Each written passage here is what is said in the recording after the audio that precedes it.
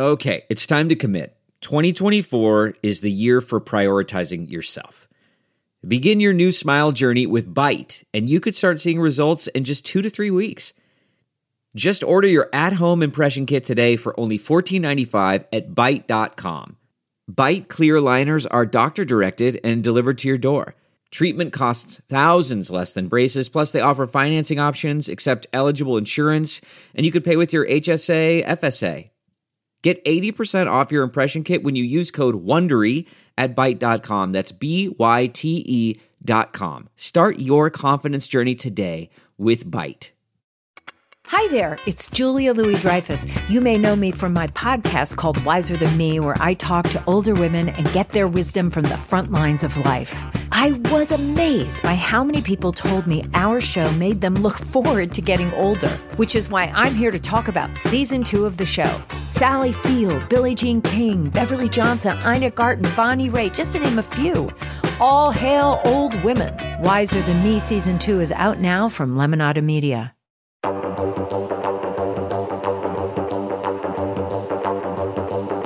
Hello, everyone, and welcome to Rotten Tomatoes is Wrong. Mr. Mark Ellis, sir, good to see you. Oh, good to see you, Jacqueline. This is the time of the year that we love. I'm not sure about our fans, though, because training camp is now in full swing. Your boy Aaron Rodgers walking into camp looking like Cameron Poe from Con Air. It's just such a good time to be a sports fan when you just have that excitement about the season. And look, you could kind of put your excitement about maybe your team won the Super Bowl last year, and so now you think you're going to win the Super Bowl again. That was maybe sort of how this fan base was feeling when this new trilogy we're about to talk about was on the precipice of being released. Yeah, and by the end of it, they felt like I did as a Packers fan at the end of our season. That, ladies and gentlemen, is how you bring out a film. First of all, that's right. We're taking a journey. That is the Hobbit trilogy, starting with an unexpected journey. Shout out to our fans. Alex Hellier from Down Under, Phil Calderon, Anthony Post, Johan Gustafsson, Jimmy Phillips, Santiago Ortiz from Mexico. All around the globe, people have been asking for us to do the Hobbit trilogy. We're finally taking a crack at it. This is definitely one that had a lot of, let's just say, conversation. But for as bad as I think some of us remember this trilogy, it doesn't actually bear that out, I think, with the scores. Because the first one, Unexpected Journey, came out in 2012, 64% fresh on the tomato meter, 83% on the audience score. Desolation of Smaug was 74% certified fresh on the tomato meter with an 85% audience score. But then The Battle of Five Armies, it really fell off the cliff at 59% rotten, but still a 74% audience score. So we have a guest with us, this morning that can maybe help us break it down. Mr. Lon Harris. He's called the Professor. I don't even know, Lon, where aren't you writing these days? Because I feel like you're a little bit of everywhere. Screen Junkies and everywhere in between. I do some stuff. For Fandom. I write some stuff for .LA. I write a newsletter about streaming TV for Inside. Some more news. The YouTube channel, some more news. Some odds and ends here and there. Mark, what about you? Was this when did you see this? Had to be when you were still in your schmoes days, right? Doing The Hobbit. Oh yeah, we were in the throes of schmoes, and so there was obviously the big frame rate debate controversy that we'll get into when we talk about the movie talk of all three of these movies. But yeah, I mean, look, I was excited because these are big time spectacle, blockbuster, world-establishing movies, and the fact that they were prequels, I thought it was going to be neat to see the ramp up to the Lord of the Rings journeys, even though I was never as invested in Lord of the Rings as some other properties that I love and cherish. I appreciated Lord of the Rings. And so going into this, I was like, this is going to be fun.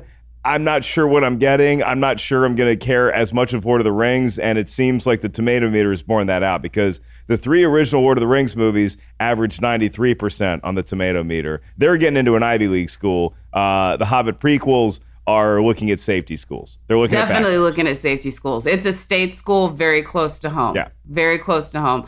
Lon, before we get into whether Rotten Tomatoes is wrong real quick, I just have like a real quick question for you before I ask Mark to give us a synopsis. Have you written an honest trailer for the Hobbit movies? Like, have you written lines trying to take these down? I have not. I think they probably got to it before my time. I think there are honest trailers for them. I was just not on the team yet. Okay, so now that's like the homework for our audience is go look at the honest trailers and see if Lon's writing would have improved it a bit. I'm just kidding. No, that's rude. That's so rude. They were always very talented, funny. No, I know. They're totally great. I'm just messing with it because I was like, if there's a line that you wrote on one of these movies, I so want to hear about it. But first, Mark, real quick, let's go ahead and break down what exactly happens in these three movies. And I don't know. Good luck. Did you say real quick? I mean, you know what? I actually think you can do it really quickly if you only stay to the parts that you should have talked about and not the ridiculousness that they added into it. All right. Well, look, these are based on appendices and other works from J.R.R. Tolkien. And so what we're doing here is we're basically very loosely based, I should say. So we have this Hobbit Bilbo, and we have a bunch of orcs, and we have a bunch of dwarves, and we have a bunch of elves, and we're all trying to basically battle for survival. And so our unexpected journey is going to take us to places like searching for treasure that is guarded by a dragon named Smaug, and then it ultimately is going to lead up to this gigantic climactic battle that takes like 9 years to finish. And it involves Sauron, who is sending armies of orcs to attack the Lonely Mountain. And so now the fate of Middle Earth is kind of at stake here. And the men, the humans, I guess you should say, the elves, the dwarves, they're all sort of in this battle together. And either they're going to team up and they're going to prevail, or they're going to continue to fight separately, and they're all likely going to die. And Middle Earth is going to be vanquished forever for all of times, and we'll never get the really cool movies that Peter Jackson gave us in the early 2000s. No. Oh, man. If that is an indictment, I don't I don't know. And there's spiders. Did I point out there's spiders? Because there's spiders. There are spiders.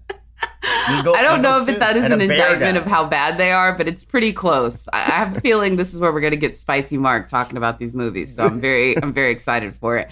Real quick, though, Lon, is Rotten Tomatoes wrong with this average? I don't know. I mean, I feel like it is justifiable to say that the Hobbit movies are not on the level of the original Lord of the Rings trilogy. To me, that's fair. If I concede the Ivy League school versus maybe a backup school, but I think we're definitely talking about UC system, not Cal State system here. Like, I think we're still. So I feel like 70s. Maybe low 80, like that makes a lot of sense to me. I think the audience score on these is pretty much right on. I feel like the critics, by the time you get to Five Armies, that's 59% is low. Come on, these are very accomplished. As the professor is his name on the Schmodown, I think it's great that you just shaded an entire sub degree of Cal State Northridge. I got a ton of love for you guys. You're doing great.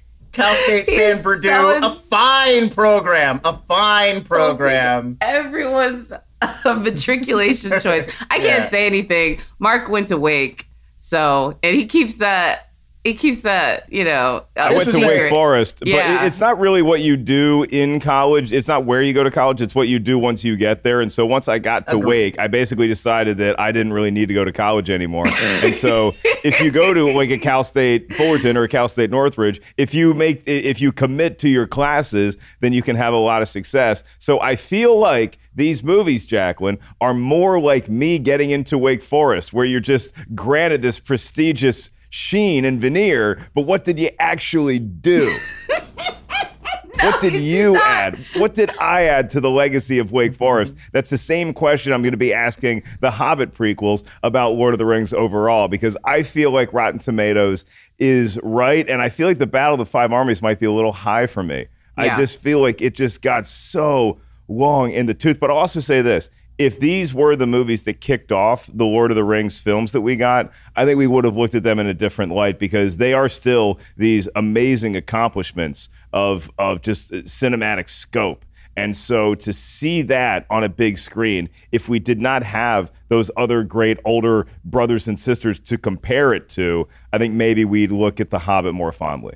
I think that's really true. I think if you look at these three movies together, we become like I was talking over the weekend about Netflix's The Gray Man, a very high profile, big budget recent release, and things that I would point out that were, you know, things that I thought made it not quite as good or that I didn't enjoy. People are so willing to dismiss. They're like, yeah, okay, there's a lot of digital smoke and that scene looks choppy and blurry and you can't tell who's punching who, but it was fun. I liked it. And it's so weird to me that we're willing to be really forgiving with something kind of stupid and generic like The Gray Man, but then something like this with this level of detail and these costumes and these sets and this massive cast and this really sort of interesting, because he is, like what Mark was saying up top is right, that he is adding a lot. He's layering in a lot of stuff that's not in the Hobbit books in a really interesting way that kind of shifts and alters and refracts your view of everything that happens in the Lord of the Rings movies. And sure, it's not perfect. I grant that. There are flaws and nitpicks and things you can point out.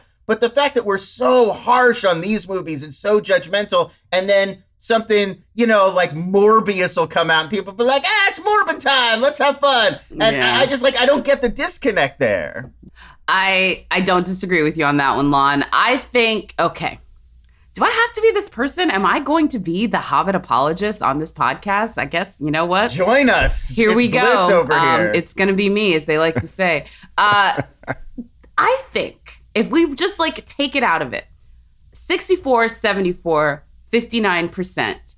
The original Lord of the Rings, before we got to see them, the folks at New Line were hoping for that kind of critical reception because they were positive that thing was going to fall off a cliff.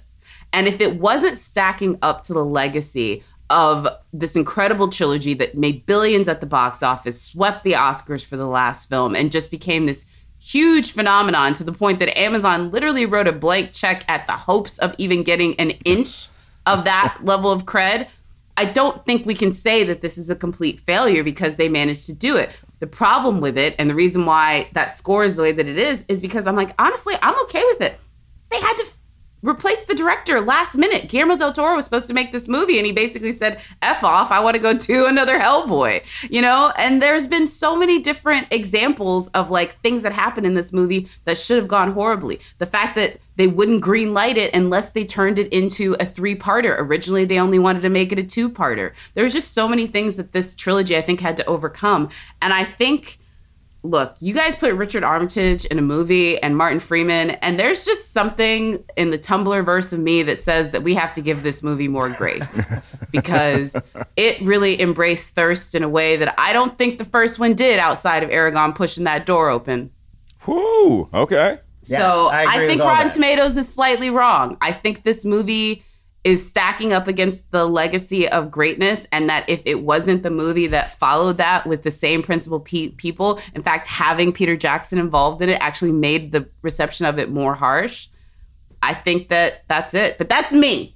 So I'm saying Rotten Tomatoes is wrong. I think we can raise this tide a lot higher. Yeah. I have a counter to that, but lest Lon trash The Gray Man again, and note, it took him 7 minutes to bring up The Gray Man in a Hobbit prequel discussion. I'm obsessed. I'm a little obsessed with The Gray Man. I'll save it for movie talk. We can hear from the critics at the time, and then we can get into our discussion because I have a counter to Jacqueline's argument. Okay, I appreciate that, and we will definitely be tuned in for that one. But first, let's go ahead and cut this tension and take a little side trip with Mr. Tim Ryan for our favorite segment, 2 Minutes with Tim. Brian, cue the music. 2 Minutes with Tim. Peter Jackson's Lord of the Rings trilogy was justifiably celebrated for, among other things, brilliantly adapting 3 dense, rich volumes into 3 dense, rich movies. One of the biggest criticisms of Jackson's Hobbit trilogy was that it was an adaptation of a relatively slim book into 3 epic movies. So while each entry in the Lord of the Rings films was certified fresh at least 91% on the tomato meter, the Hobbit movies were met with a decidedly more muted reaction. Visually stunning in spots, action-packed in others, but less magical overall than the original trilogy, and often too overstretched. Here's a quick breakdown. The Hobbit, An Unexpected Journey from 2012 is fresh at 64% on the tomato meter with 305 reviews, and it has an 83% audience score. The Desolation of Smaug from 2013 is certified fresh at 74% with 251 reviews, and it has an 85% audience score. And The Battle of the Five Armies from 2014 is rotten at 59% with 267 reviews, and it has a 74% audience score. So what did the critics have to say? In a fresh review for The Desolation of Smaug, Sheila O'Malley of RogerEbert.com wrote, "The thematic elements are in place, the emotional tension is highly strung, and the action unfolds in a wave like the fire erupting from the dragon's mouth, overtaking all in its path." However, in a rotten review of The Battle of the Five Armies, Joe Gross of the Austin American-Statesman wrote, "To put it as politely as possible, there simply isn't enough good material there to sustain 3 good features." So that's the Hobbit trilogy. Jacqueline, Mark, if you want to enjoy a film about a magical mystery tour directed by Peter Jackson featuring 4 guys who tried to make their own Lord of the Rings movie, you should definitely check out Get Back, starring the Beatles. Back to you, folks. Nicely done, Tim. Very nicely done. Which Get Back is pretty great. I definitely recommend watching. You watch Paul McCartney write the song Get Back right there. It is unbelievable. It is kind of crazy. Anyway, another great thing that Peter Jackson did, an archival project at that. One of many cool things that he did. Look, we're going to talk about it, but critics had a lot to say at the time, but I really want to not keep folks waiting any longer for Mark coming through with the heat. So we're going to go ahead and transition over into movie talk so he can bring this fire rebuttal. Brian, cue the music. Okay, we're going to set the stage for movie talk, but first, Mark, what do you got? Because, again, I'm here with bated breath. Okay, well, I want to get Jimmy Phillips' email out of the way because Jimmy Phillips is a big fan. He's a fresh member of the Ketchup Crew, and so Jimmy's going to set the tone here for this conversation. I'm not going to read the whole email because Jimmy goes really in depth.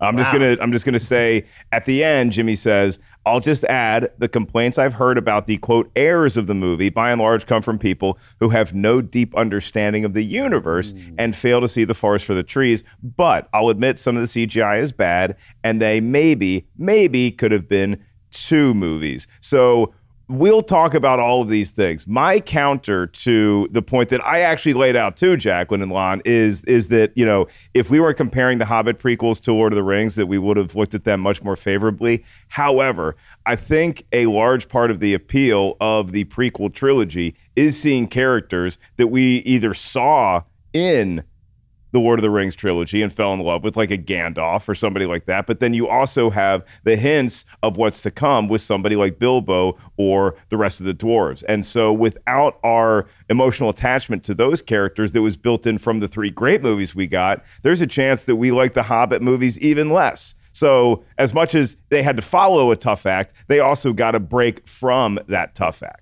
But I mean, of course, though, that it wouldn't make sense to do it any other way because it's a continuation of a franchise. And in a lot of ways, this is what makes the Hobbit movies so worthwhile, worth making. Like, a lot of people were like, why do we need this? It's not as important a story, how, and I think there are a lot of instances when we see Legolas and we start to understand his conflict with the dwarves, which then in the Lord of the Rings movies, when he befriends Gimli, it enhances our understanding of the importance of that relationship to him, because it's how he's gotten over this, this tension he used to have that we see in The Hobbit. So, I mean, I don't think that's a criticism so much. I think that's some of the best stuff I think Jackson does in the Hobbit movies is how Saruman's initial moment of betrayal when he first sees the power of Sauron and he's like, oh, I want to tap some of this for myself. I'll tell them, don't worry about Sauron. Let me worry about Sauron. I love those kinds of moments. And I don't think that's a knock on, we wouldn't enjoy this movie unless we had those other movies. It's like he's doing all of this cool work threading these 2 trilogies together, even though when Tolkien wrote The Hobbit, he didn't even know there was going to be a Lord of the Rings. The comfort of your favorite seat is now your comfy car selling command center, thanks to Carvana. It doesn't get any better than this. Your favorite seat's the best spot in the house. Make it even better by entering your license plate or VIN and getting a real offer in minutes. There really is no place like home. And speaking of home, Carvana will pick up your car from yours after you finalize your offer. Visit Carvana.com or download the app and sell your car from your comfy place. Delve into the shadows of the mind with Sleeping Dogs, a gripping murder mystery starring Academy Award winner Russell Crowe. Now available on digital. Crowe portrays an ex-homicide detective, unraveling a brutal murder he can't recall. Uncovering secrets from his past, he learns a chilling truth. It's best to let sleeping dogs lie. Visit sleepingdogsmovie.com/Wondery to watch Sleeping Dogs, now on digital. That's sleepingdogsmovie.com/Wondery. Yeah. And I was just going to add this too. Like, I get what you're saying, Mark, but I just think any goodwill that the series got with Familiarity was quickly dissipated by the armchair critics who felt some kind of way about the first trilogy. I just feel like, again, like it just overweighted. It's the same thing that's going to happen with Avatar when it comes out later. This is not a movie that you can even say to some people, oh, you haven't seen it. The box office says different. Everybody saw this movie. And if they didn't see it, it permeated the culture so much that it was like impossible to ignore. You could have avoided Game of Thrones for the entire run that it was on television. You would have known that was a thing. There was no way you were not getting involved in The Lord of the Rings. So there were plenty of people who went to go see The Hobbit who hadn't seen The Lord of the Rings in theaters, who hadn't really had that affinity towards it. It was just something that maybe one of those people brought them to. And even those people, I think, would say that it was still a good, incredible, fun adventure. I just, again, that's why I go to this audience score. Like, look at the audience score. It's not even close. It's 83, 85, and 80 and 74. I have to think that is not just Lord of the Rings heads. I think it's because it was fun to watch. To both y'all's point, my favorite movie of the three is An Unexpected Journey, because I love the way that it set up what we're going to hopefully accomplish in this trilogy. Gave us some of that familiarity. It introduced some of the characters that we had known and loved already, but it also felt like more of an origin story than we ever got before. You know, it was like we got to be reintroduced to some of these characters, and we got new ones that we saw were laying the groundwork for what was to come in the next 5 movies. So to see that, I thought was really cool. The issue that I always have with people is, and I get that, you know, we all become this person from time to time where you say, well, you don't have a deep understanding of the lore, therefore that's why you don't like the movie. And I'm like, well, it's not necessarily my job to have to do hours and hours of research just so that I can appreciate a movie. I look at it as the movie's job sometimes. The movie doesn't have to hold my hand, but I'm not going to necessarily blame me for not putting in the research, and that's why I didn't enjoy the movie. That's fair. Look, hey, yeah. I'm not going to go anything against it. Lon, for you, just like listening to what Jimmy had to say about it, do you think do you think it was misunderstanding? Because I think you kind of maybe could at least think of the way the critics saw it at the time, even if you don't necessarily agree with it.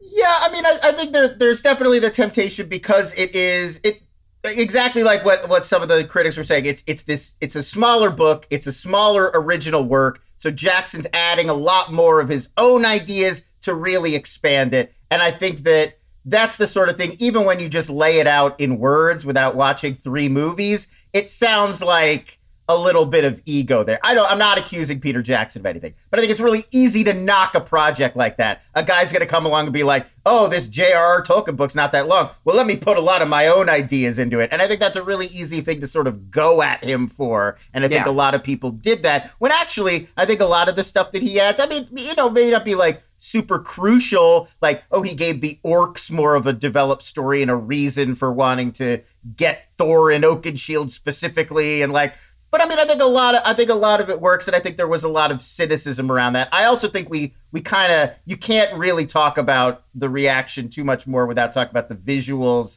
the frame rate stuff, which I think really turned off a lot of people and does give the movie a very different and somewhat unique look. I think it works. I think it lends it kind of a storybook quality and sort of sets it apart from the Lord of the Rings movies. Like, it looks visually distinctive, like its own thing, while still being set in Middle-earth. But I also get it's a very like hyper-real, stylized sort of look. And I think that turned a lot of people off like right away.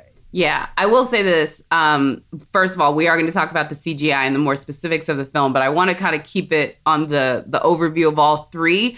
But In general, I will say Peter Jackson made a lot of stylistic choices with the first 3 Lord of the Rings. The only differences with that one is they were very specific. Like the look of Fellowship of the Ring is very different than the look of Two Towers as far as the cinematography and the lighting. A lot of it thematically, but some of it literally how they chose to shoot these things because they changed the way they shot after they wrapped the first one. Because remember, they kind of shot it all in big chunks. Yeah. So I think with this particular one, especially with the Hobbit franchise, maybe it was the frame rate, but I also think it was the fact that so many people went into this one with, should this exist? Should this exist? It's the very thing that they did with West Side Story. The difference is when Steven Spielberg made West Side Story and then they finally got to see it, everyone was like, oh yeah, I can see, you did some things with that. He added things too. He changed things from the original. He changed aspects of Bernstein's score. Like that is like sacrilegious in a lot of cases for a lot of musical theater people. But he made all of those grand sweeping changes. And although people came for the movie for a lot of different things, what Steven Spielberg wasn't one of them. And I think that's the difference. Peter Jackson didn't get that time to do it like that. Mark? That's a very fair point, because you look at this and it's hard to not compare the original trilogy, the classic trilogy, and the prequels to the other classic trilogy and the prequels from Star Wars, right? The difference being that there were a lot of folks, like Jacqueline was saying, do we really need another 3 Lord of the Rings movies? Do we need 3 Hobbit movies? Whereas when George Lucas announced that he's going back and making the prequels for Star Wars, we were all like, finally, we've been waiting for this forever. It's like the opposite, yeah. But Peter Jackson does a much better job than my boy George Lucas of marrying the mythology to the original without there being a lot of like, well, but wait, if that happened there, then how does this happen there? There was no Darth Vader as a kid built C-3PO kind of stuff where you're like, huh? There wasn't a lot of midi-chlorians. It's like, what? Those were never, what? So I mean, look, though, I think it's like the treatise is this idea. It's like, look, you're giving a fascist and fascism an origin story. This is probably not the same as, defeating the evil empire over the course of 3 movies. Like, do you see what I mean? Like, that's literally why, as I go back on the prequels now, I'm like, the conceit of those movies to dictate the origin of the empire, you're essentially asking someone to retrace the origin of Nazism. And like, I don't know if that's like a fun ride for a lot of people. Do you feel me? And then Darth Vader being the ultimate fascist. So like, there's pod racing too. So. There's pod racing too. There are also pod racing. Let's look at these 3 films individually. I think I've talked a little bit about how I feel about the response to each one of them, but let's go ahead and at least start to like rank them. Mark, I'm going to hold off on you because I'm going to see what Lon has to say, because I think most people operate with a very similar ranking with just these 3. But Lon, I'll ask you. Yeah, I heard Mark offering the first one. I feel like the first 2 for me are pretty much on an even keel. I'm probably tempted to go Desolation of Smaug as my top one. I really like Benedict Cumberbatch's take on the voice. I really like those interactions between him and Bilbo. I feel like that one kind of moves the best and has the best sort of cutting back and forth between all of the different sort of storylines. The Gandalf storyline where he's sort of investigating the necromancer versus the sort of main journey. I do feel like I like Battle of the Five Armies a lot. I feel like action wise, it's probably the biggest. It's the one that's the most epic and the most satisfying in that way. And I really like the sort of the conflict around Thorin Oakenshield and how there's like a depth to that and to where he sort of ends up. There's a complexity to his storyline that I think maybe is kind of not in Lord of the Rings, which is more of a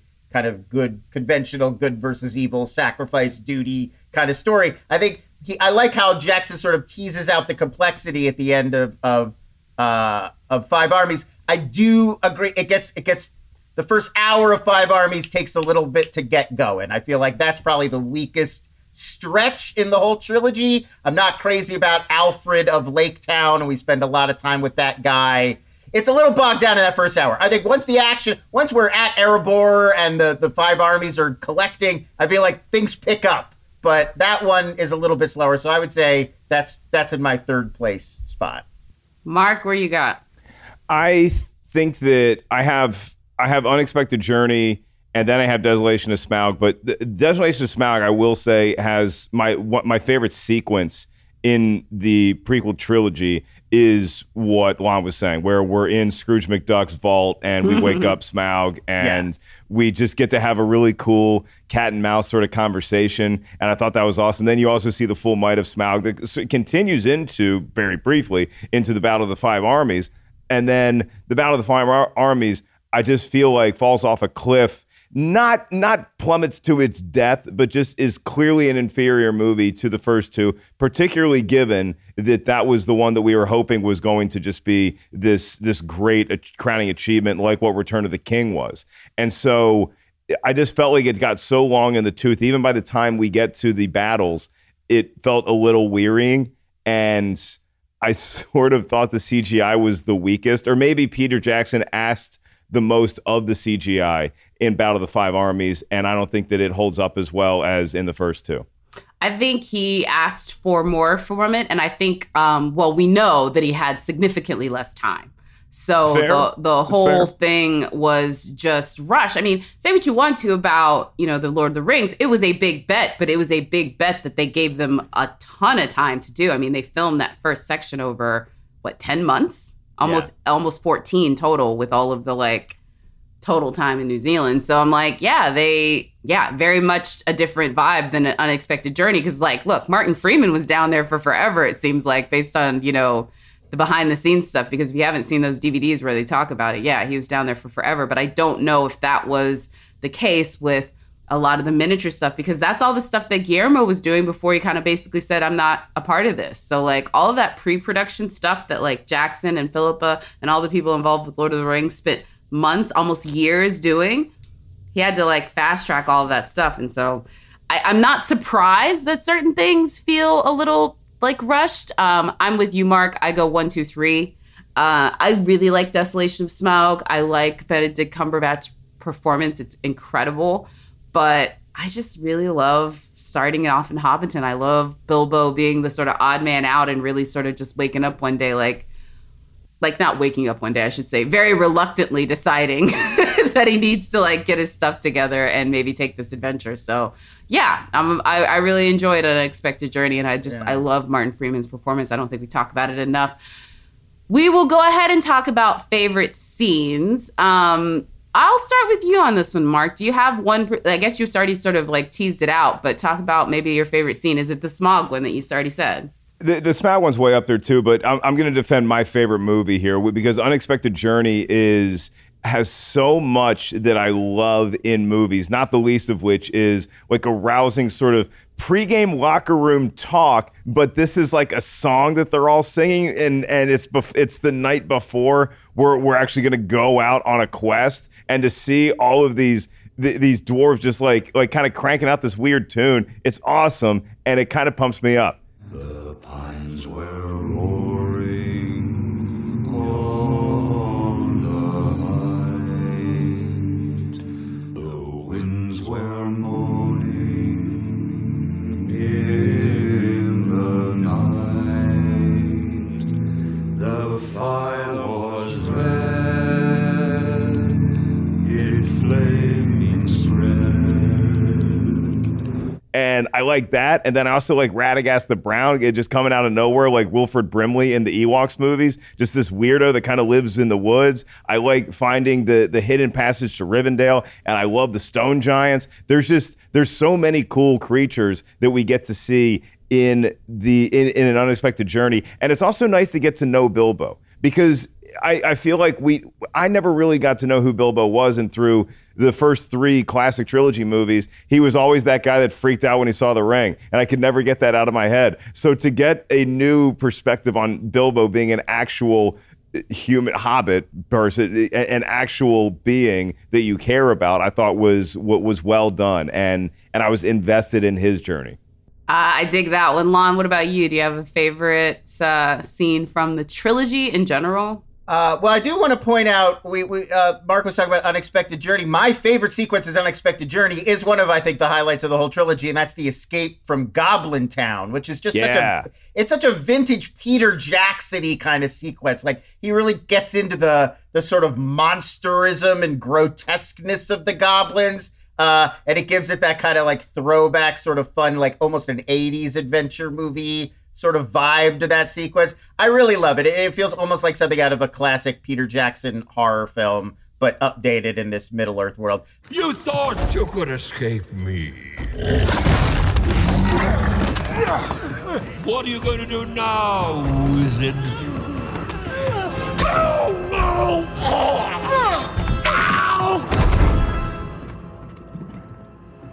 That'll do it.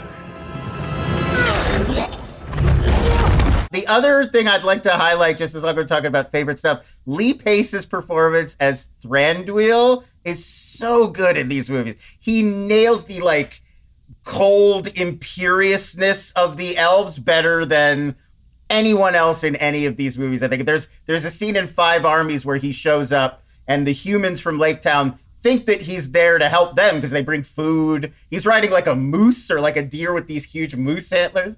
And he's like, no, I'm here for these diamonds. The elves have gems and he owes me my diamonds. And it's like the perfect casting of Lee Pace. And it's just it's so delivered so well from the top of this ridiculous beast. And I really love that sequence. It's terrific. I do love the sort of like very, it's kind of Snow White. It's kind of Three Stooges with the dwarves. They very much have a lot of comedic moments, as they did in the first one with some of the hobbits. But I would actually say the fish falling in love with the bird scenario, which is the elf falling in love with the dwarf. Through the course of this movie's, yes, I'm going to give Thirst its moment in the sun here because it's so cute. It's so cute. Well, first of all, the actor who plays Keeley is also incredibly cute and hilarious. And so, like, I don't know. I'm just like, I loved that whole thing. I loved what Evangeline Lilly did with it. It was cute. I was digging it. I think agree, it sets the foundation for Gimli and Legolas later in a more romance type setting, although there's plenty of fan fiction that tries to speak to the romance between them. I love that because even in The Lord of the Rings, one of my favorite things is from the extended edition when you find out Boromir's brother marries the girl that's like, I am no man, Éomer. Mm-hmm. Like that's like one of my favorite things is like the little side romances that you find out happen through the course of The Lord of the Rings. Like there are other people that fall in love in this story besides, Sam, Rosie Cotton, and Aragorn and his chick. What about you, Mark? Like we've already gone through favorite scenes. Is there a favorite character that you love? I think I've also talked about favorite characters. Or is there one particular character moment that you really want to like outshine? Well, I agree with Lon that I think that Thorin Oakenshield's sort of arc is very different and fresh that as opposed to what we would have seen in the original trilogy. And a lot of that is thanks to Richard Armitage because I just think he's brilliant throughout these movies.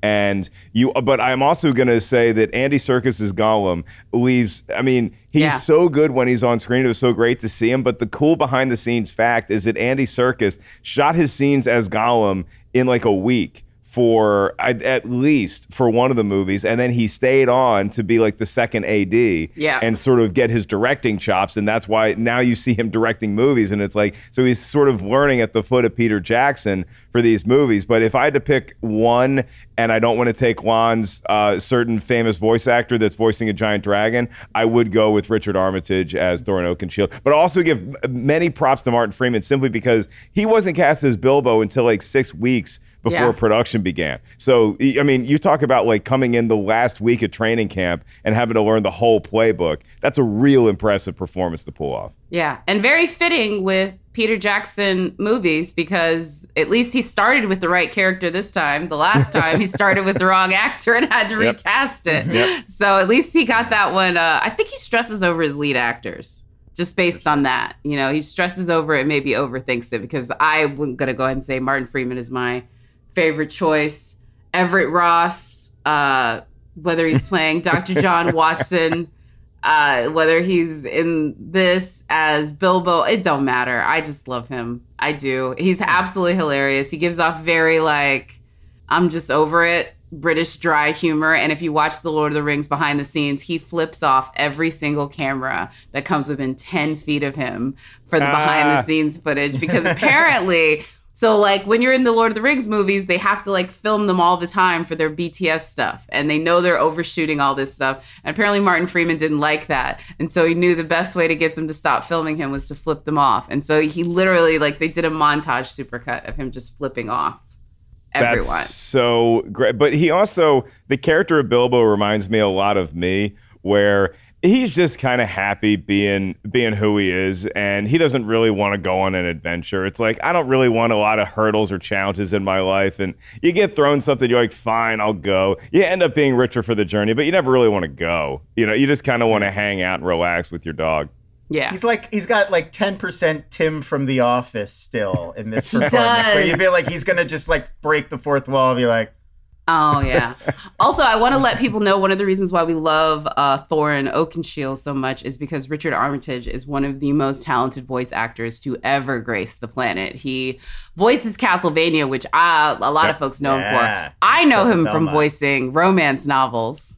He's also, did you guys hear that Wolverine podcast? Yeah, he also does the Wolverine podcast. Like, this guy, really good Wolverine. This guy's voice, like, so a lot of people talk about, like, Morgan Freeman and his voice work. In certain circles, Richard Armitage is like, girl. Him and Sebastian York. So Richard Armitage, I take that back, has only done one full romance novel, but he does a lot of romantic British things. So he does, like, Romeo and Juliet and Shakespeare and that kind of stuff. So you can definitely hear him romancing you, even if it isn't, you know, Shakespearean. He was also Francis Dollarhide in Hannibal. Yes, he was. When they did the Red Dragon, Hannibal. when they did their Red Dragon season. Oh my God, yeah, he was. No, he's great, and yeah, his voice is seductive. I will just say it. Like, there's a reason why everyone listens to Thorin Oakenshield and the thing. It's that timbre, and it's just like, it just makes you stand at attention. Trust me.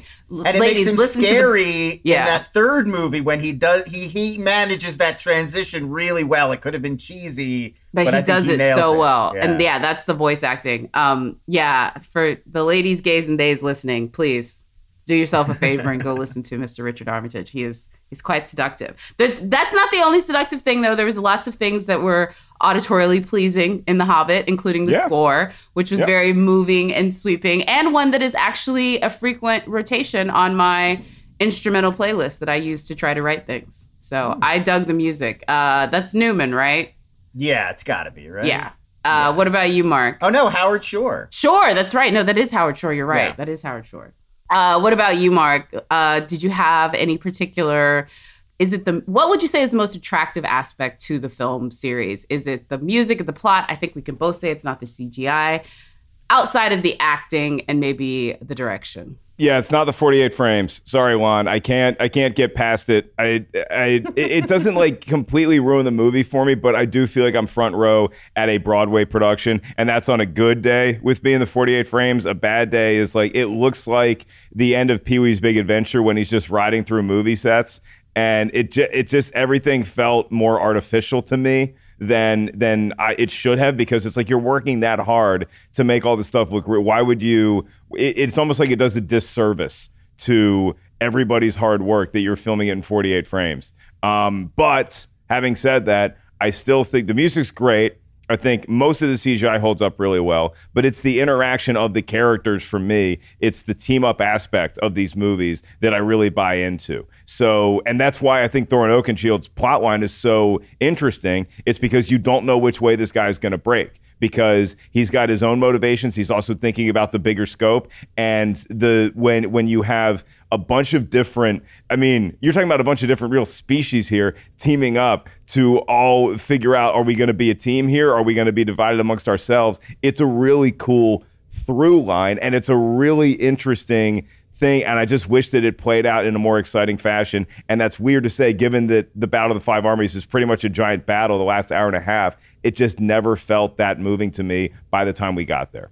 I don't think there's many people that disagree with you on that particular aspect of it. I still can't put my finger on why other than maybe you could have truncated it into two movies like what Peter originally wanted to do. But it's just like we've been waiting for this battle, for this epic climax, and by the time we get there, it just feels like, well, okay, we're here. We saw Grandma. What time are we leaving? What time are we going back home?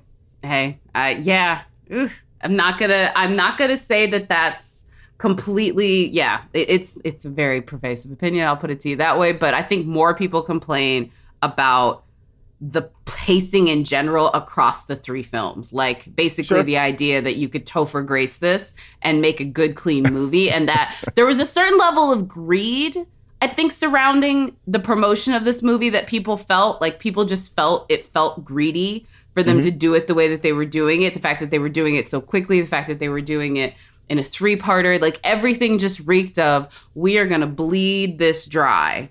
And I think like people, it's almost like every studio is needy for box office receipts, but when you look needy, it's almost worse. Does that make sense? I don't know. I think that for me, it was the biggest thing that people railed against. That was the thing that damaged it, is that they went into this thing thinking it was bad and that the people involved in it were doing it for poor reasons.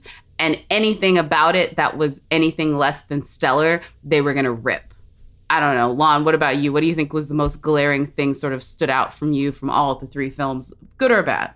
I think this is basically correct. I think people went in with a pretty cynical mindset, with a pretty demanding mindset. I mean, to me, I think that the frame rate conversation, as I recall when these movies came out, dominated. Certainly the first movie.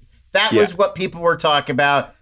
That was like when people would go see it. How did you think it looked? What did you think? And everybody had their take, and it became the battle of the 5 hot takes or whatever. And I think that so overshadowed the content that for almost like a year afterwards, I would try to talk about the movies, and people would just want to talk about, why does it look so shiny? Or why does it look like why does it look like so photorealistic but hyper real, or why are the colors all weird? And I just feel like it couldn't really shake that for a really long time. I agree too with what you're saying, Jacqueline, that the conversation about should this have been 1 movie, should this have been 2 movies, why does it need to be 3 movies? And I always kind of feel like that's a silly, like, well, why make movies? Just go build a bridge if you want to be super productive. Like, no, you don't need any movie, right? Like, I always feel like that's kind of a silly conversation. We got really over the top with this one. Like, no, we don't need more Middle-earth movies. We want them. It's fun to spend time in Middle-earth. And I agree that is actually like not a poor sentiment. I think if it didn't look so transparent in their efforts, that I don't think it was that. I agree with you. That is a like straw argument. And I think sometimes it's just argument for a movie that doesn't speak to whichever audience member there was. But this one was so pervasive. And I think so many people were kind of like, okay, you know what I mean? Like this was, I think, a little bit of that. And honestly, it's something that Harry Potter dealt with when they did The Cursed Child too. It's sort of like people had already paid out the nose and given so much to these characters in this world. They felt like, if you're coming back, at least make me feel that it's going to be worth my time. I hope they're feeling that about the Amazon show. They had their panel at Comic-Con not too long ago, Stephen Colbert. I think they can't keep him away from there. No, I don't even think they paid him or put him up in a hotel room. I think Stephen Colbert is like, look, you're not going to stop me from getting into the room. He's just showing up in full wood elf garb, like ready to go. You know what's really funny is I feel bad for other like capable moderators who are also Lord of the Rings like fans, because he's sort of like the Chris Hardwick now. Like nobody can elevate in that part of nerddom because he takes the top spot. There's just no way. Like, it was great to see, like, Ash Cotton moderating the Marvel panel at Hall H because, like I said, for so long, that was just held by one person. But that's, like, the kind of the way it is with this one. I worry for this show, if I'm being really honest, not because I think it'll be bad, but just because I don't think it's going to be what people expect. Like, they're going way far back. Way far back. And then intend to eventually get to where the events of The Lord of the Rings end. Like that's the goal. Yeah, I mean I feel like it's a plus and a minus. Like on the good side, they don't have to deal with anything they don't want to. It's thousands of years before they can pick and choose the elements that they like. They can make up their own stuff. It's a lot of freedom you wouldn't have if you were doing like Obi-Wan, where like this has to fit right into the middle of an ongoing story. But there's so few elements that people will really recognize. They're branching out into this whole new part of the world. Like there are different continents in Middle Earth at this point that don't exist in Lord of the Rings. So I feel like it's going to feel really foreign to people too, and they're going to have their work cut out for them to make it feel sufficiently Lord of the Ringsy. You know, like, that's why I'm so fascinated by it, though, because again, I mean, this is something that, you know, Star Wars hasn't been able to do. It hasn't been able to get out of its own sandbox. And now Lord of the Rings, like, okay, we're going back thousands of years, and we're going to tell you a story. And I hope people support. At least I hope people give it a chance. I think they will. It's going to get a lot of promotion. I'm going to give it a shot. I'm excited for it. I'm excited that I don't know a lot of the characters, or at least I don't think I do. There's going to be ties, obviously, with folks like Sauron and stuff like that, but I'm excited for what this could bring. Yeah, Elrond, Galadriel, and Sauron, I think, are the only major characters that we know. Gandalf will probably show up at some point.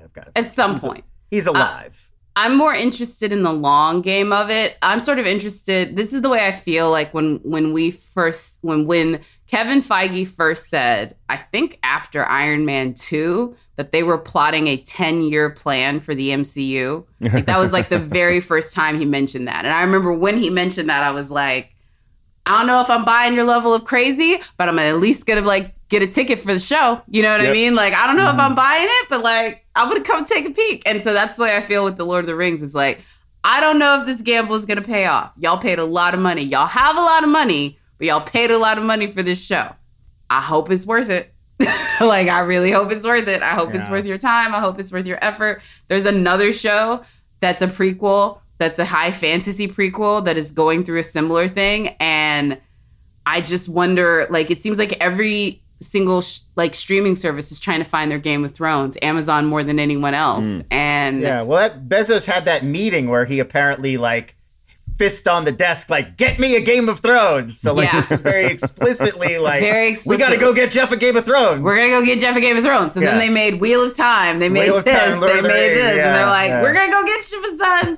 So, like I said, and also I said too, there's 3. There's the Sandman series too, which is a comic, but it's also very high fantasy. So Witcher, it's so interesting to see what all these people are doing. They're all chasing the same banner. It's going to be interesting to see who maybe comes out on top. But like I said, I bought a ticket to the show. I'm excited. Actually, of those 3, real quick, of those 3, which do y'all think would have the best chance of being Lord of the Rings? Sandman, Lord of the Rings, Rings of Power, or the Game of Thrones prequel, House of Dragon? Ooh, I still have to go with Lord of the Rings simply because I think there's a sour taste in a lot of Game of Thrones fans' mouth from the most recent season. Yeah. And Sandman I love personally. I just don't think that it's got the scope of appeal to a mass audience in the same way that's as accessible as something like a known property like Lord of the Rings. So I'm still saying it's going to be the Ring of Power. What about you, Lon? I'm inclined to agree. I feel like exactly what we've been talking about, where there was a lot of cynicism and sort of jaded audience going into the Hobbit films. I feel like you've got to counteract a lot of that coming out of Game of Thrones. Like, there's just a lot of generally negative sentiment about how that previous show wrapped up, and the fact that George R.R. Martin hasn't finished the books. And I think a lot of people feel like they were left hanging by that franchise. And so I feel like a lot of that's going to get taken out on the new one. I'm inclined to go Lord of the Rings too, but I do feel like it really looks like they're nailing it. That Sandman trailer was really great, and it feels like so much like the world of those early Sandman comics. And I've been very like cautious and guarded because I love those comics, and I was like, I don't know if that makes sense as a Netflix show, but I feel like if they're nailing it the way it looks like they might be, it could be Sandman as the next big phenomenon. Yeah, that is actually the one that I was going to bet of those 3. And the main reason is, especially what's interesting, obviously Tolkien cannot be involved, but his family is involved in the Lord of the Rings show. All 3 of them have intimate involvement with their creators. I think Neil Gaiman is the only one of those that having intimate involvement could be a good thing, because all of the good Neil Gaiman adaptations had him involved early on, and all of the bad ones didn't. It's true. So that, I think, is a good place to end on that one, basically saying we'll see, and yay, Sandman! I'm excited. It looks cool. Like, a lot of those sequences really do look like they've somehow captured the style and aesthetic of those books, which I didn't think was possible. Yeah, and look, hey, bookmark this page when we're wrong and House of Dragon cleans up at the Emmys next year. You can say that we were wrong. Yeah. Let's go ahead and get out of here. We do not have a mailbag this week because this is I feel like the biggest mailbag episode in so many ways since we had 6 people request it. But Lon, sir, thank you so much for joining us. It is always a pleasure. It feels educational, professorial, if I dare say. Very kind of you. Thank you. Always happy to be here. Can you go ahead and give us a TV movie recommendation? Because I know for a fact you're a man in the know and you know what shows and movies we should be checking out. If he says The Gray Man... No.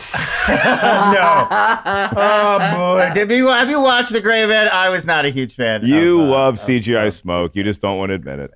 I mean, obviously, The Rehearsal, if you guys are not watching Nathan Fielder's The Rehearsal on HBO Max, I'm obsessed with this most recent episode. It's only been on for 2 weeks. This most recent one really ratchets it up to the next level. I would also recommend, if anybody has Showtime, I really enjoyed Nas. Rapper Nas co-directed a 3-part true crime documentary about the Supreme Team, the 80s Queens drug cartel that was so influential in the early days of hip hop. It's really good. I breezed through it in one day. Wow. That's on Showtime. It's called Supreme Team. Check that out.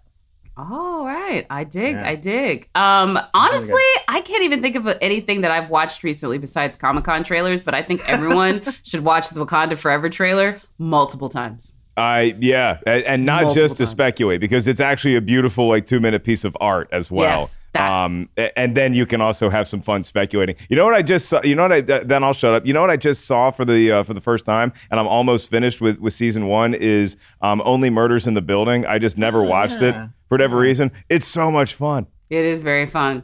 It is a perfect show that robs the genre that it's parodying for what makes it great. Yeah. While still parroting everything that's wrong about it. I love that show so much. You have and the three of them are so good together. So that's my little recommendation. That's what's crazy is that Steve Martin and Martin Short are this comic duo you've seen so much, but Selena Gomez just fits so perfectly in there. It's wild that they came up with this combination. And it's honestly, it's very chocolate and peanut butter. You are literally get them to do everything together, never stop them from doing things together. And I love this one little anecdote, and I'll get out of here because I thought it was so great. Selena Gomez recently said that, as Mark can appreciate this, being around funny people makes you funny, right? I think that's why comics hang out with each other. They sort of sharpen their improv skills with each other, just breaking balls backstage. And she said she gave a really great burn to Steve Martin. He gave a joke and she gave a really good one back. And Martin Short turned to her and was like, good job, kid. You know what I mean? Can you imagine the moment? Well, it doesn't matter what the joke is. You had Martin Short say to you, good job on roasting another comedy legend. I'm done. I would never tell a joke again. Yep. All right. Retire. I'm that's it. We can retire.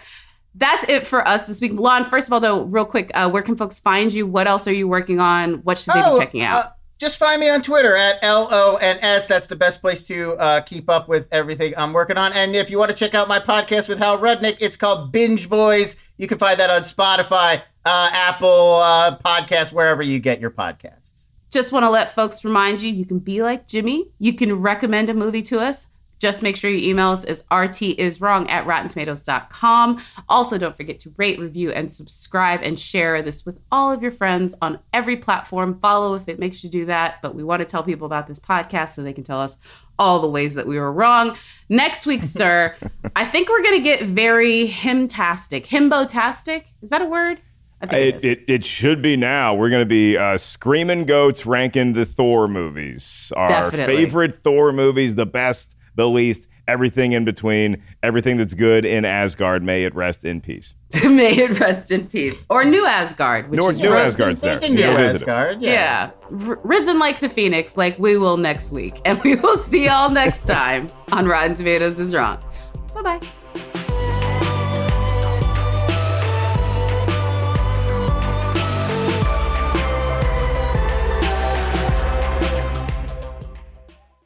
Support for this podcast and the following message come from Corient. Corient provides wealth management services centered around you. They focus on exceeding your expectations and simplifying your life. Corient has been helping high achievers just like you enjoy their lives more fully, preserve their wealth, and provide for the people, causes, and communities they care about. As one of the largest integrated fee-only registered investment advisors in the U.S., Corient has deeply experienced teams in 23 strategic locations. Corient has extensive knowledge spanning the full spectrum of planning, investing, lending, and money management disciplines. Leverage Corient's exclusive network of experts to craft custom solutions designed to help you reach your financial goals, no matter how complex they may be. Real wealth requires real solutions. For more information, connect with a wealth advisor today at Corient.com. That's Corient.com. Corient.com.